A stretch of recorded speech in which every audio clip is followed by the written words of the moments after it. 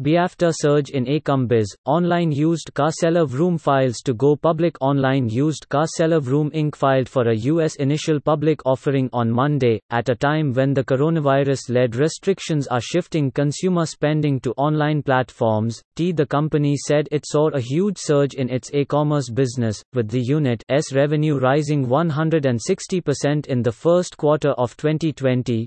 Auto retailers have been slow to embrace e-commerce, but the COVID-19 pandemic is forcing dealers to turn to digital tools to close deals without a handshake and arrange for vehicles to be picked up or delivered without requiring customers to visit stores. Vroom's rival Carvana Co., which went public in 2017 at $15, plunged nearly 80% from a record closing high of $110.09 on February 21 to a March low of $22.19 amid a broader market sell-off, before recovering.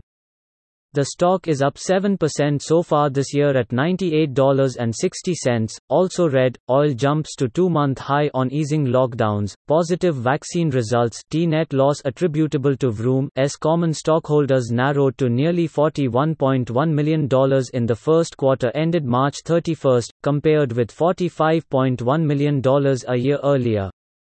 First quarter revenue jumped nearly 60%, it said in a regulatory filing. In 2019, total revenue rose to $1.19 billion, £976 million from $855.4 million in 2018. The company plans to list its shares on the Nasdaq Global Market under the symbol VRM.